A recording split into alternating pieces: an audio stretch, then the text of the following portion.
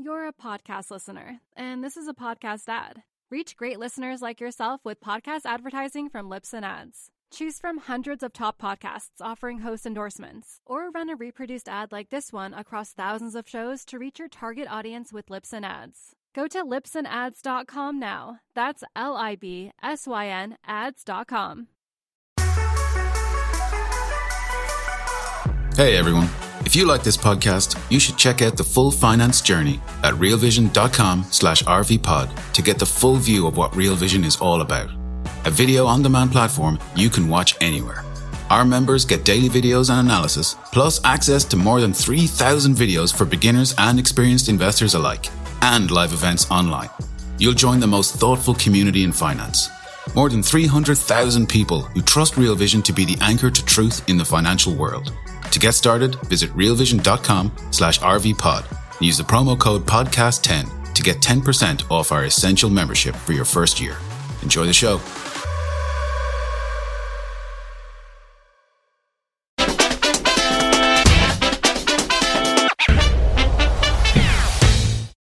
Hi, everyone, and welcome to the Real Vision Daily Briefing. It's Tuesday, August 9th today, and I'm Andreas Steno Larsen, the Senior Editor at Real Vision. I'm extremely pleased to be joined by a friend of mine, Marco Papic, a partner and chief strategist at Clocktower Group. Marco, it's great to see you. Great to be on again. Thank you so much, Andreas. Marco, I think the last time the two of us had a public chat on market developments, I think it was 4 or 5 weeks ago, you told me to go short oil, to buy the euro versus the dollar, and to load up on equities. Spot on, basically. So I'll allow you just a brief victory lap here initially. Why have you been so right over the past month here? Well, because we got lucky, obviously. We always have to praise Lady Luck. But I also, we saw the slowdown in growth and also slowdown in equity, in commodities. So basically, my team and I, we've been long bonds, short commodities since May.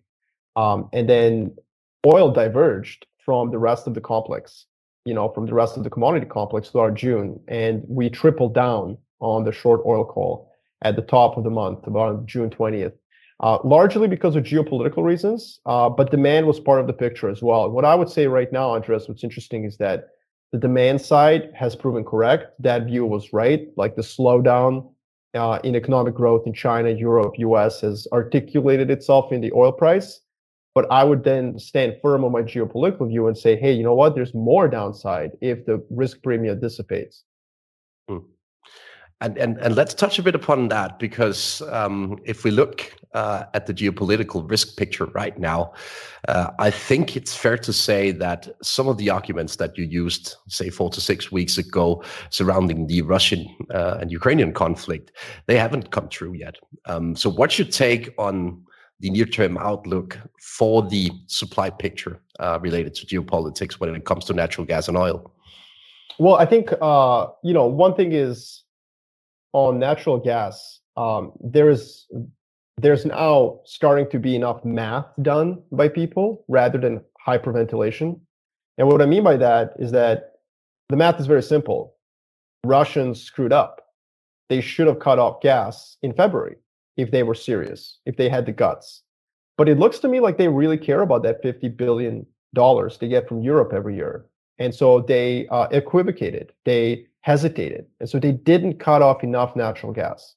That's important because Europe is going to reach their goal of storage. It's like game over. Europe is going to be fine through the winter. Sorry to ruin everyone's favorite thing to dwell on, which is that Europeans are somehow going to freeze themselves. They're not. And that's really important because, one, it means that some of the increases in prices in natural gas in Europe are probably overdone. The second thing is it also tells us a little bit about what Russia really stands for.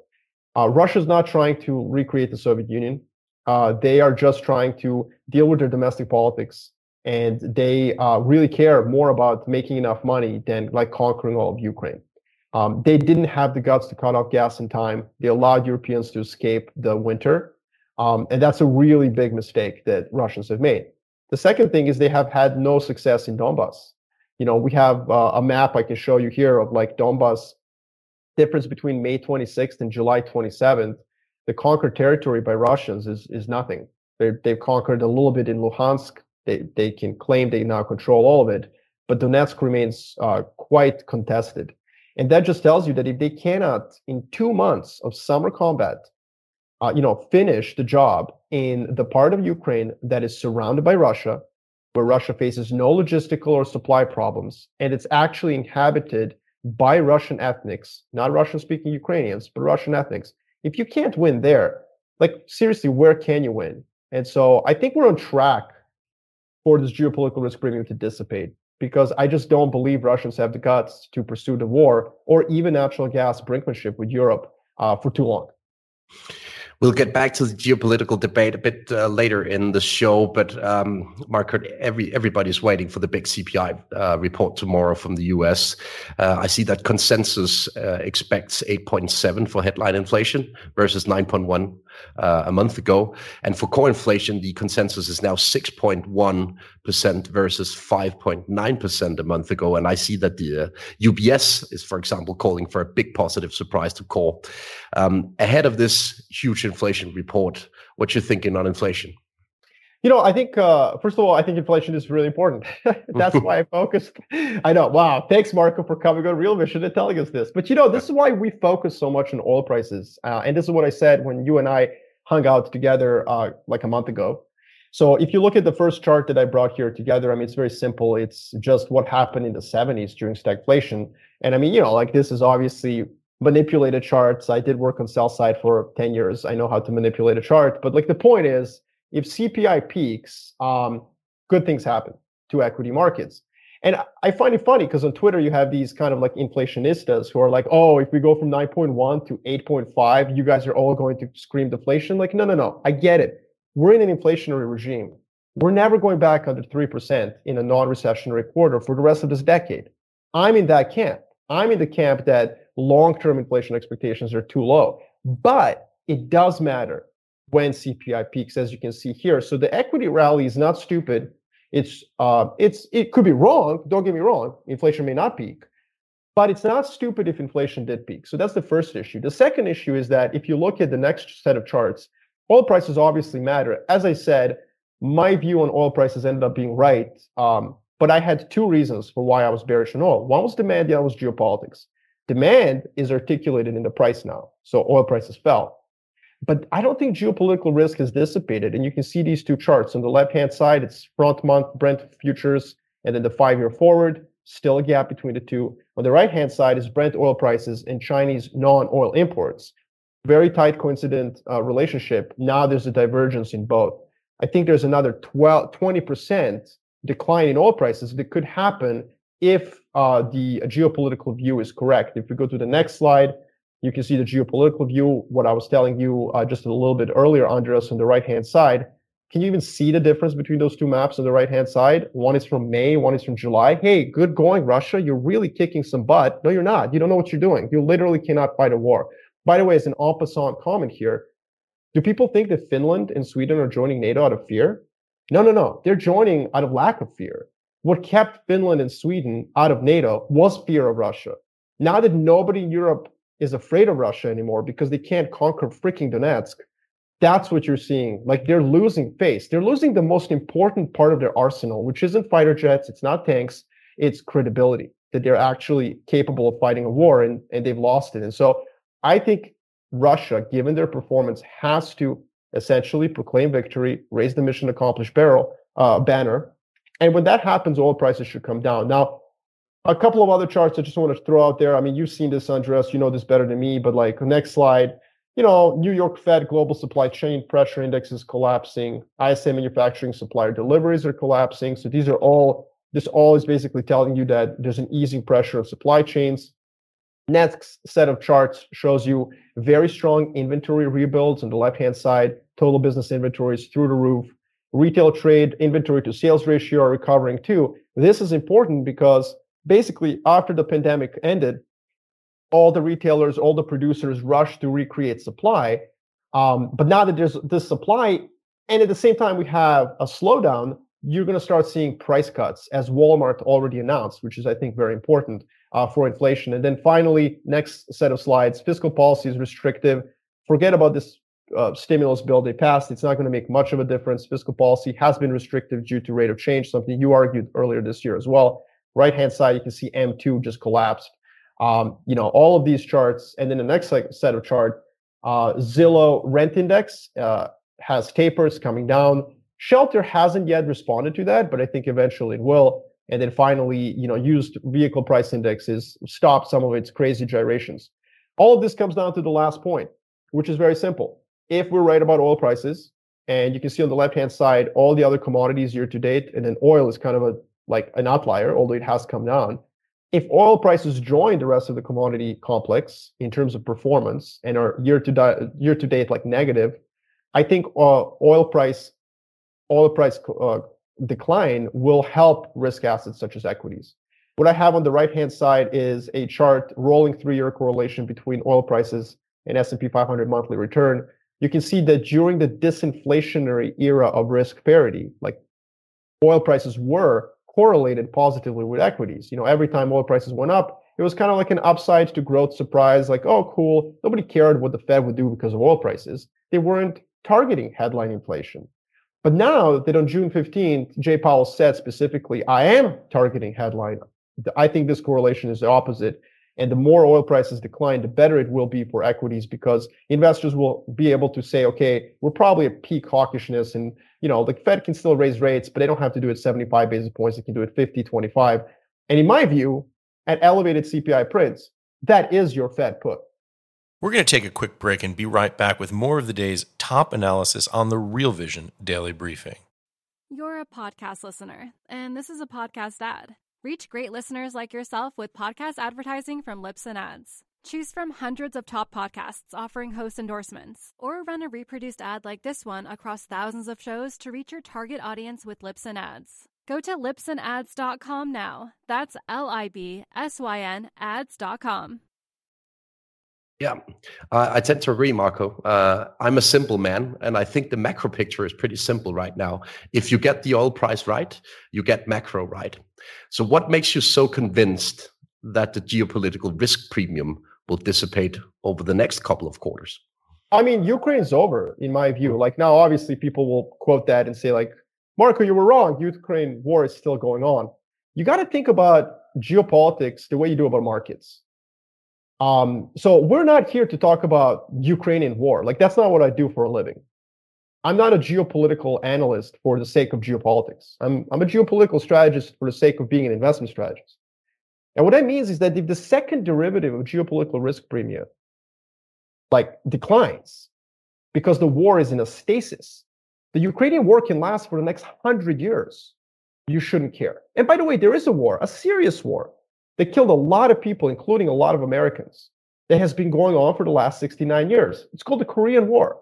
And guess what? Nobody really cares about the Korean War. That war never ended. There was never a peace agreement. There's still a line of contact. People still get killed across that line of contact.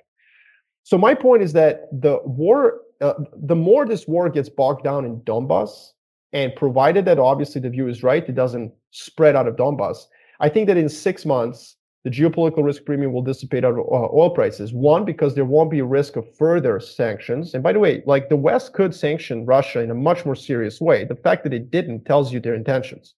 There's no secondary sanctions. In other words, Indian companies are not getting sanctioned for buying Russian oil, but they are if they buy Iranian oil. The U.S. could have been a lot tougher on this issue, and it hasn't been. So one, I think that there won't be the risk of more sanctions will dissipate. Second, I think the risk of Europeans actually implementing that oil embargo dissipates as well. You've got Italian elections coming up, probably will produce a populist coalition of moderately pro-Russian parties. It's not fair to call them pro-Russian, by the way. Let's call them ambivalent towards Russia. And so you will start seeing many European countries skirt the sanctions or say hey, listen, we like that $30 discount on Urals blend. Sorry, our economy is, suffering. So we're going to go and do what Hungary is doing, what Bulgaria is doing, all these exceptions that other countries have gotten on piped oil, on seaborne oil. I can see Italy asking for one of those as well 6 months from now, provided that I'm right, that the war is bogged down in the part of Ukraine that no European really cares that much about. I've, by the way, noticed a very interesting pattern when it comes to Italian exports. The Italian exports to Turkey, they've skyrocketed, and the Turkish exports to Russia, they have skyrocketed during the same period of time. So I basically think that the Italians are already exporting to Russia, circumventing the sanctions via Turkey. But that's a whole different story. We have a question from the audience that I would like to throw into the debate here. It's from Jim, asking you, Marco, what's the end game for Russia should this standstill in the invasion of Ukraine continue? It's difficult to say, but I think nothing positive. It's interesting that a kind of surface level analysis tells us Russia's doing great. Current account surplus is growing, ruble is strong, and they conquered more territory, because they need it. First and foremost, they conquered the West Virginia of Europe, and I mean that with no criticism of West Virginia. I just mean it. Like, they conquered the part of Europe that produces coal. Like, big deal. It's not the 19th century. Like, let's relax here. Nothing that they've gotten in Ukraine is strategic, including Crimea. By the way, Crimea is not even strategic to Russia. Their main military base in the Black Sea is Novorossiysk, not Sevastopol. It's not the mid of 19th century. And the Russian Black Sea fleet, by the way, is pathetic. Like, the Greek Navy could sink it in 10 minutes. So Russians got nothing out of this, and the surface level analysis of kind of macro factors like current account surplus, really don't reveal the depth of the problems that Russia will face over the next several years. So what I would say is that once the patriotic fervor dissipates, once Russian people kind of get over the fact that they're now a pariah, which, sucks, and it's not a nice place to be, it tends to create internal cohesion. People rally around the flag, around their president, say, hey, listen, if the West doesn't like us, screw you. There's a lot of that happening in Russia right now, and it's a very human emotion. But 6-12 months from now, when they take account of what they got for the cost that they had to pay, I think that that's not a good place to be if you are in the Kremlin right now. I mean, you have to understand that the faster you end this war, the faster you end this conflict, the more chances you have to survive the next 5 years. The more you double down and triple down on it, the higher the chances of some sort of a domestic revolt. I wanted to play a soundbite for you from a debate I had with the former executive of Bank of America, David Wu, who's got Taiwanese roots, by the way, in relation to what's going on in Taiwan and the potential correlation to what's going on in Ukraine at the moment. His point is that the US is basically behind most of the turmoil in both places, but he also thinks that August will be a make it or break it month. So let's listen to David and get back to that discussion. But now with the US on the offensive vis-a-vis China, you're going to have to think, if you're Xi Jinping, you're going to think twice. If you've decided that's it, you know what? It's impossible to find a middle ground with the US. And the US now wants my head, wants to basically go after Taiwan. Then China will have no choice but to basically, cross that bridge and basically, and make Russia great, So I think from that point of view, and so I think this is where it's going to come in, because I would say probably before the end of August, we will know how the situation in Ukraine is going to play out. The entire interview with David Wu is available on the Real Vision platform for Essential Plus and Pro subscribers. Marco, in relation to what David just said in this soundbite, first of all, do you concur with the view that August is a make it or break it month for the crisis in Ukraine? Yeah, I think so. I mean, again, if you look at those two maps I showed, Russians have wasted 2 months. And if they waste another month, at some point, you have to ask the question, do they even have any initiative left? So I would agree that August is very important for the conflict in Ukraine. That will show whether my view is right or not, whether this is now stasis or whether there's a renewed initiative by Russia. Let's assume for a second that Russia will actually be able to gain territory in the eastern parts of Ukraine through this month. Do you think that will allow China to go on the offense versus Taiwan as well? So no, I don't think so. Because first of all, the leap that the Russians would have to make to illustrate success in this operation would have to be great. like, think about it. If Russia manages to conquer some territory and they walk away with Donbas, some parts of Kherson, Zaporizhia, like that's kind of like the, I don't know, Paris Saint-Germain winning TF1. You know, like it's, and for all of those who are not Europeans, obviously Andres and I are kind of like geeking out here, but like Paris Saint-Germain is like this great global club that's always going to win the French league, but they're really trying to win Champions League. So when China looks over to Russia and Ukraine, like winning Donbas is something that like the least that Russians should have done. The fact that they are likely not going to be able to renew their push into Kiev, Kharkiv, and Odessa, you know, those are going to be like an alarm bells are going off in Beijing. This is much harder than we think. And also, by the way, just a stupid point, but Taiwan is an island. You know, like there's an even greater problem that you have to actually successfully amphibiouusly land on this place. So that's the first issue. The second issue is I just think the Chinese are much smarter. So I agree with David's point that the US does have an incentive to draw its rivals into these intractable conflicts. I think that's pretty clear. I've written about this. I call it the Machiavellian America. There's something waking up in the United States of America. And it's this, it's this realization that now that the world is not unipolar, now that the global system is not anchored by America, why should the US carry the weight of maintaining that global order? And that was something that President Trump made very clear during his presidency, but it's something that's actually seeped into the Biden administration as well. And that's why you're seeing the Biden administration become very comfortable throwing these grenades kind of into Eastern Europe, into Asia. It's not that the Biden administration is necessarily Machiavellian. You know, people are not smoking cigars in like a smoke-filled room in the White House making these things up, but US simply has much greater risk tolerance for geopolitical conflict than, for example, you know, Taiwan's neighbors in Asia or Europeans themselves. And so you will see America definitely prod both China and Russia. I don't want to say they're trying to do it on purpose, that they're trying to draw them into conflict, but if conflict ensues, America's not necessarily going to look at it as a tragedy. So that's the first point. I agree with that. However, it takes two to tango, right? Russians said, okay, we'll dance, let's go. I don't think the Chinese are stupid.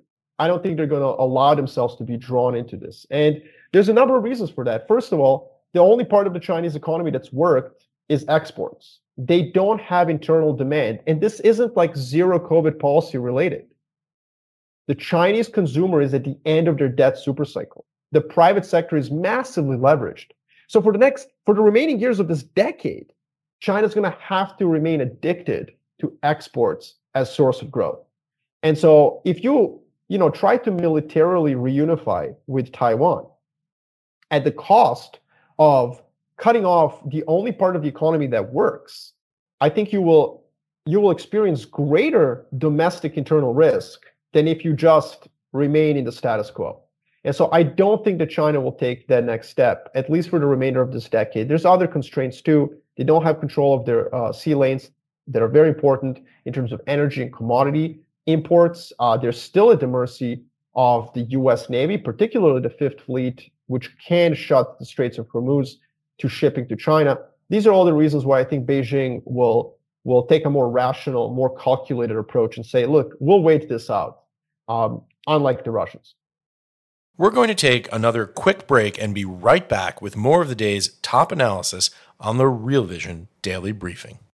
You're a podcast listener, and this is a podcast ad. Reach great listeners like yourself with podcast advertising from Libsyn Ads. Choose from hundreds of top podcasts offering host endorsements, or run a reproduced ad like this one across thousands of shows to reach your target audience with Libsyn Ads. Go to libsynads.com now. That's LIBSYN ads.com. Interesting take, Marco. In relation to the inflation debate, I think it is kind of underreported how important China is for the global inflation cycle overall. And if we look at the developments in commodity space since the early summer, basically, we've seen a landslide in several industrial commodities. We've also seen a landslide in the wheat price, for example. So what's your take on the overall outlook for commodities given the turmoil that we've seen internally in China when it comes to the economic outlook? Like my view has always been that the zero COVID policy is secondary. It's a red herring. It's a non sequitur. Don't focus on it. Like if they end zero COVID policy tomorrow, I'm not bullish on commodities or anything. Like China has a chronic illness. This isn't like an acute illness. This is a chronic one. And it's, again, the private sector leverage issue. So they are where we were in 2009, 2010. As such, and they're not willing to ramp up public sector investments to offset private sector. So until they do, I remain, bearish on industrial commodities. Now, you're right, there's been a landslide, but if you look at my chart, they've bottomed, and there was a little bit of pickup in some of these China-related commodities because of a hope that they would start infrastructure spending, real estate bailouts, and so on. We're actually very bearish at Clock Tower Group. And by the way, we have an office in Shanghai. I think we have the best China research when it comes to investment research out there. And our view has been right this year. We've told clients, do not buy this kind of narrative that they are ready to stimulate. We think that stimulus is going to have to wait until March of next year, maybe November. And so I think that there's more down in industrial commodities. Long term, though, Andreas, I just want to be very clear. I'm a secular bull on all commodities, oil, wheat, whatever. We're in a world that is inflationary. We're in a world where commodities are going to, rip over the next 5 years. It's just that every secular bull market is going to have moments of despair. And we are in that interregnum of a secular bull market in commodities. So if you're a long-term investor, like a pension fund, now is the time to find some managers in the commodity space. If you're a trader, which I would probably argue most people watching this are more like shorter term view, just because you have a long-term bullish commodity view doesn't mean you want to buy this dip. China is not ready yet to kind of do a 180-degree turn and pull the investment lever, and they're going to have to do that eventually. Why do I think they will do that? Why do I think they will interrupt deleveraging, which has been Xi Jinping's one of his main policies? I think it's just because they will face domestic political risk next year if they don't stabilize growth at some point. And I don't think that ending zero COVID will be enough. They'll have to pull the public investment lever, and that will be the moment to buy back into commodities with real size. Let's throw a few questions from the audience into the mix here, Marco. When I look on my screen here, we get a lot of questions in relation to so-called deglobalization when we talk about China. What's your take on the so-called reshoring trend, given your view on Chinese geopolitics? So I think China has peaked as a global power. And I know I'm the very, very lonely person on that island. I've got my lawn chair out, I've got my beer, like no one else is on this corner. It's just not a popular view. American hawks want China to be a threat. So they're like, oh my God, China's going to overtake us. And then you have other people who think that China's just great and it's going to continue to do well. I think China's, somewhere where it is. It's just probably it. As such, I don't think they're going to be that assertive, actually. I think geopolitically, and by the way, empirically, we can show evidence that China has taken a step back in aggression. And I know this is a very unpopular view in the West, but them flying some jets over their wayward province of Taiwan is massively different from what they were doing from 2011 to 2016. 2011, they almost went to war with Japan over Senkaku Diaoyu Islands. 2012 to 2016, they built man-made islands and put weapons on them. And they engaged Vietnamese and Philippine fleets and Malaysians as well in almost confrontations. So all of that stuff, when was the last time you seriously thought about the South China Sea? Not recently, because they actually haven't been that aggressive in their near abroad. So where am I going with this? The world is not bipolar. It's just not. The US and China are not US and the Soviet Union. And because of that, a lot of countries are going to continue to trade with China, which is going to force US to trade with China as well. This is very much the kind of a multipolar world we saw at the end of the 19th and early 20th century, before World War I, where countries like the UK, France, and Russia, which were in a military alliance against Germany, nonetheless traded with Germany, and the trade actually went up. It's because while they were military allies with each other, they didn't trust each other enough to cut off trade with Germany. If France said, okay, we won't trade, the UK would be like, okay, cool, we'll take that trade. That's the world we're in right now. And that's why, the coalition that the US has tried to build against China has not worked at all. Why is this important? It's important because it maintains multipolarity. But it's also important because if China does something rash, it could flip the world from that multipolar setting, which is actually quite beneficial to Beijing, to a bipolar setting. And that's why a military reunification with Taiwan would really not play in China's interest at all. If the West is completely united with Japan, Australia, South Korea, it's kind of game over for Russia and China. They are in no way, not even remotely capable of threatening the West.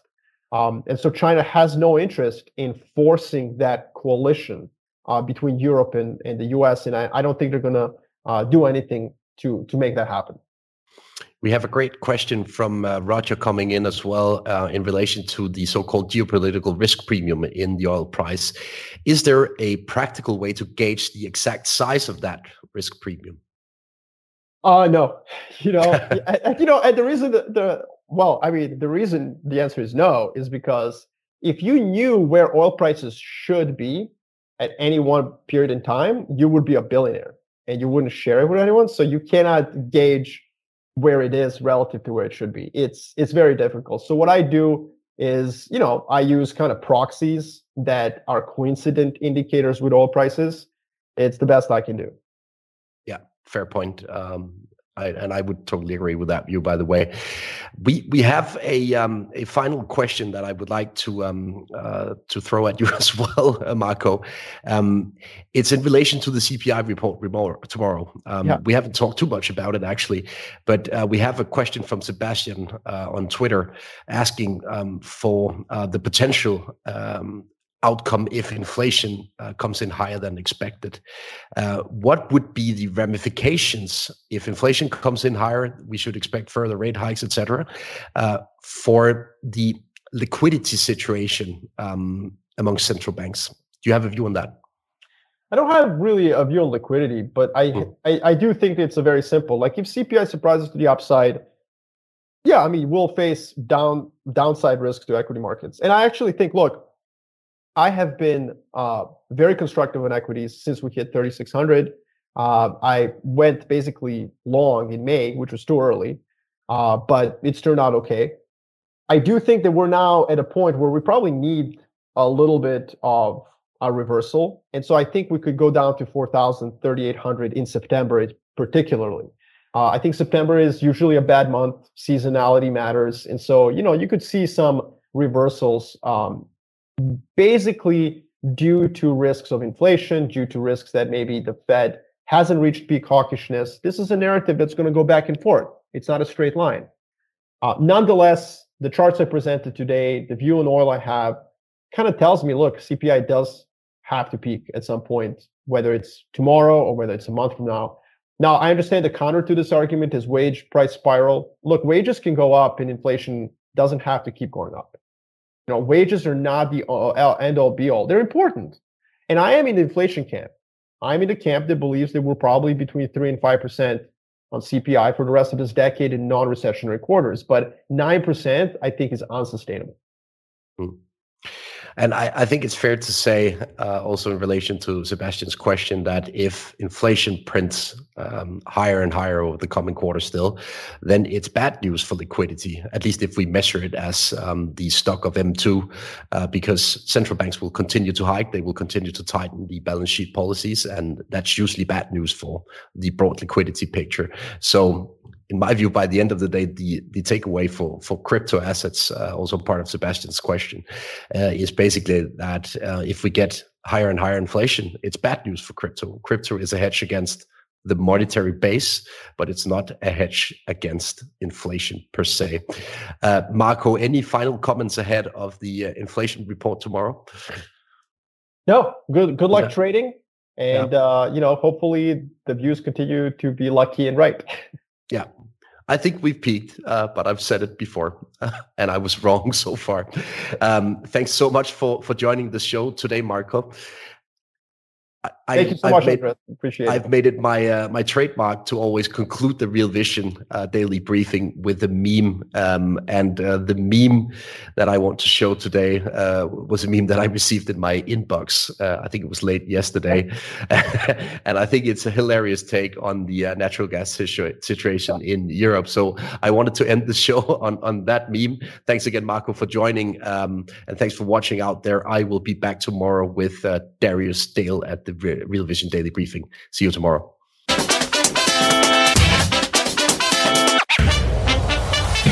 What's up, revolutionaries? Thanks for tuning in to the Real Vision Daily Briefing.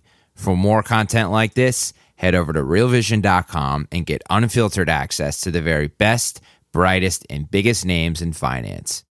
You're a podcast listener, and this is a podcast ad. Reach great listeners like yourself with podcast advertising from Libsyn Ads. Choose from hundreds of top podcasts offering host endorsements, or run a reproduced ad like this one across thousands of shows to reach your target audience with Libsyn Ads. Go to libsynads.com now. That's LIBSYN ads.com.